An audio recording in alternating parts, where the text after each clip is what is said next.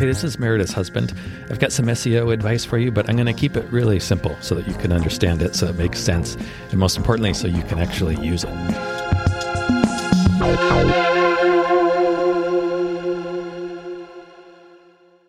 How are you doing? I'm fantastic. Fabulous. So proud of you. I'm so good. Oh, it hurts. Oh, it's painful how good I'm doing. Yes. Content. We're talking about content today. Content. Building we are healthy, content to have content. healthy habits around content. Healthy habits. We're doing a whole bunch of healthy habits. Yeah, this is Healthy Habits part 74. Part 4. Sure, why not 4? It's part 4. It's healthy. It's a habit. Yeah. Okay, so content. Content is uber important. Uber.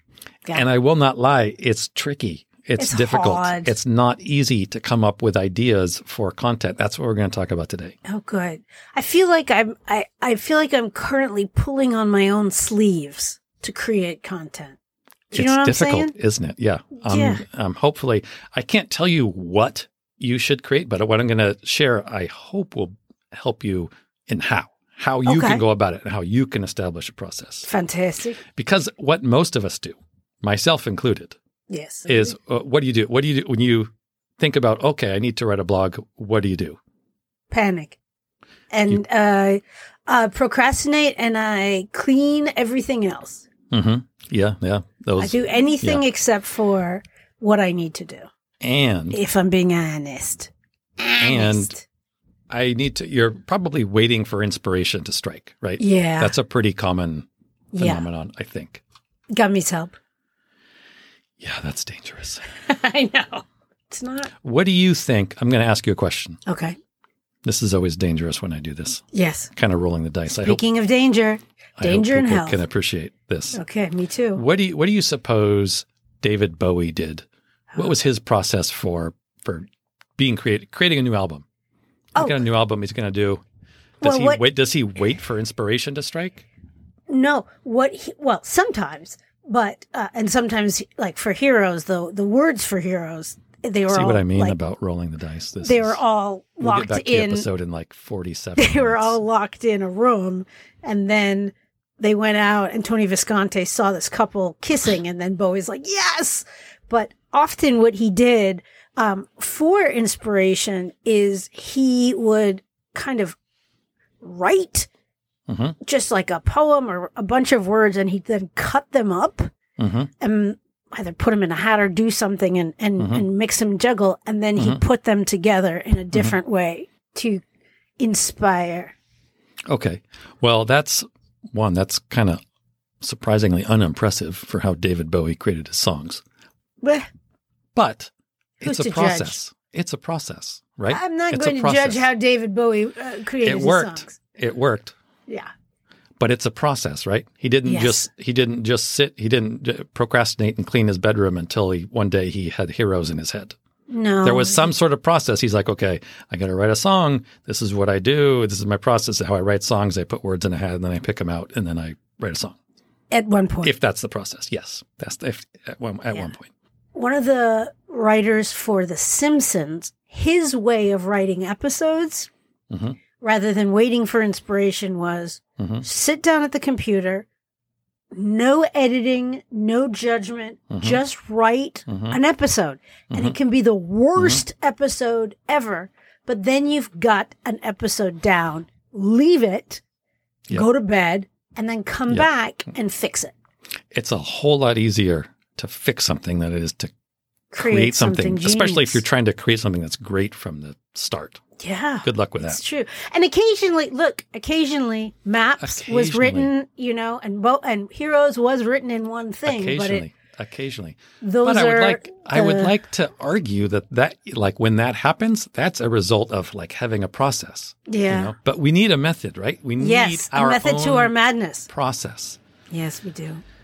Now, usually, I think for most of us, myself, and I think for you, that usually comes in the form of notes, taking notes, right? Oh, gosh, yes. So you're sleeping, or you're not sleeping, but you're laying in bed, or you're taking a shower, or you're walking down the street, and you have an idea, and you write it down in a note, and then what happens to that note? Well, God knows. Yeah, that's a good question. I'm looking at probably thousands of them right now in a big pile. So for me, I'm going to tell you what I have done to overcome Put it this. in Evernote? Like a grown-up? Well, yes. But I didn't even know how to do that. Like, I've heard for years and years and years how great Evernote is. I never really knew how to use it. Like, okay, everybody's using Evernote. I try to use it. I'm like, it doesn't help me, whatever. I've tried it probably a dozen times.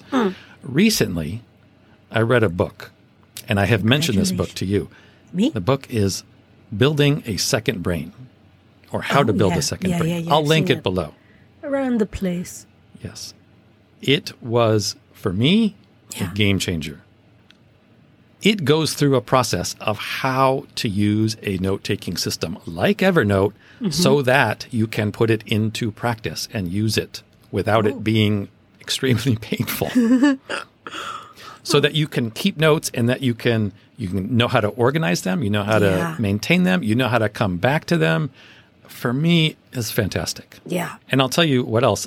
For me, a book is kind of a big investment. Yeah. Not in terms of money. No, time-wise, attention-wise, focus-wise. Time-wise, like it takes hours. I listen to books. Me too. I learn better listening than I do reading, so I listen. But even that is that's several hours of listening. So it's a big commitment.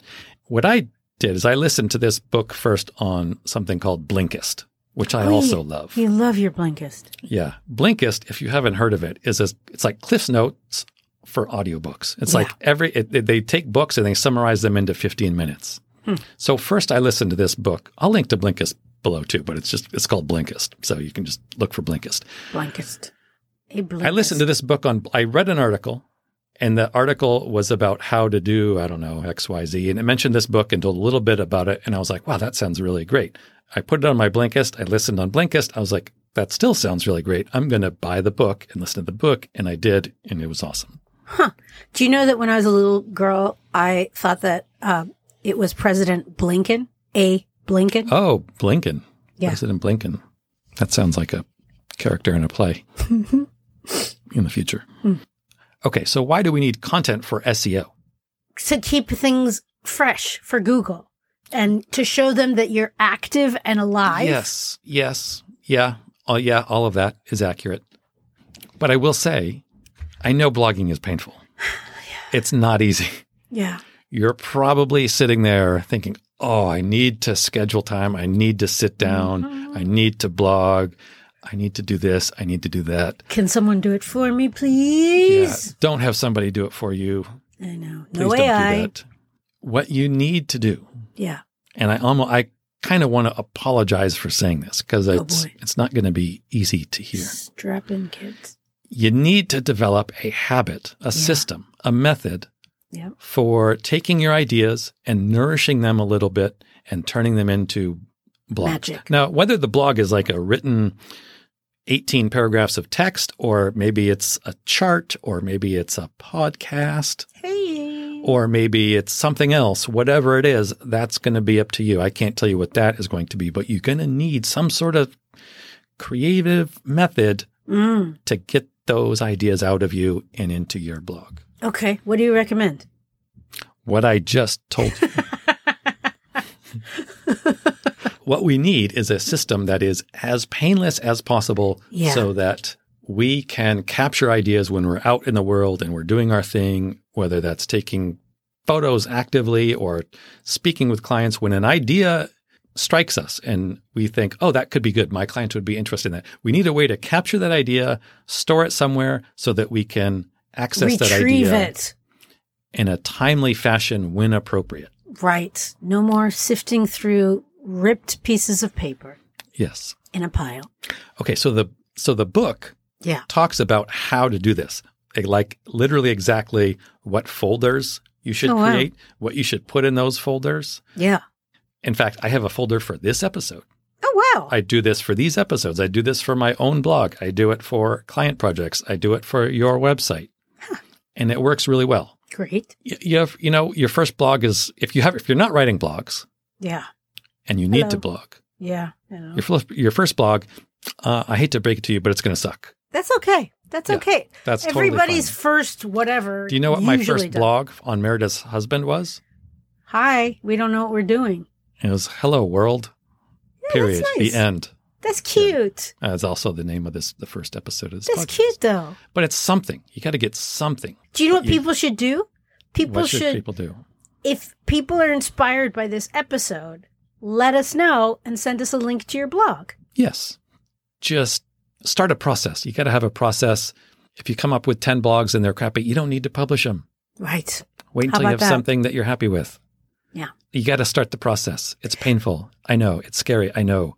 But if you can come up with a process where you can create blogs, it will be a game changer. Okay. So my question is, I feel like you have provided us with the tools placed in a circle.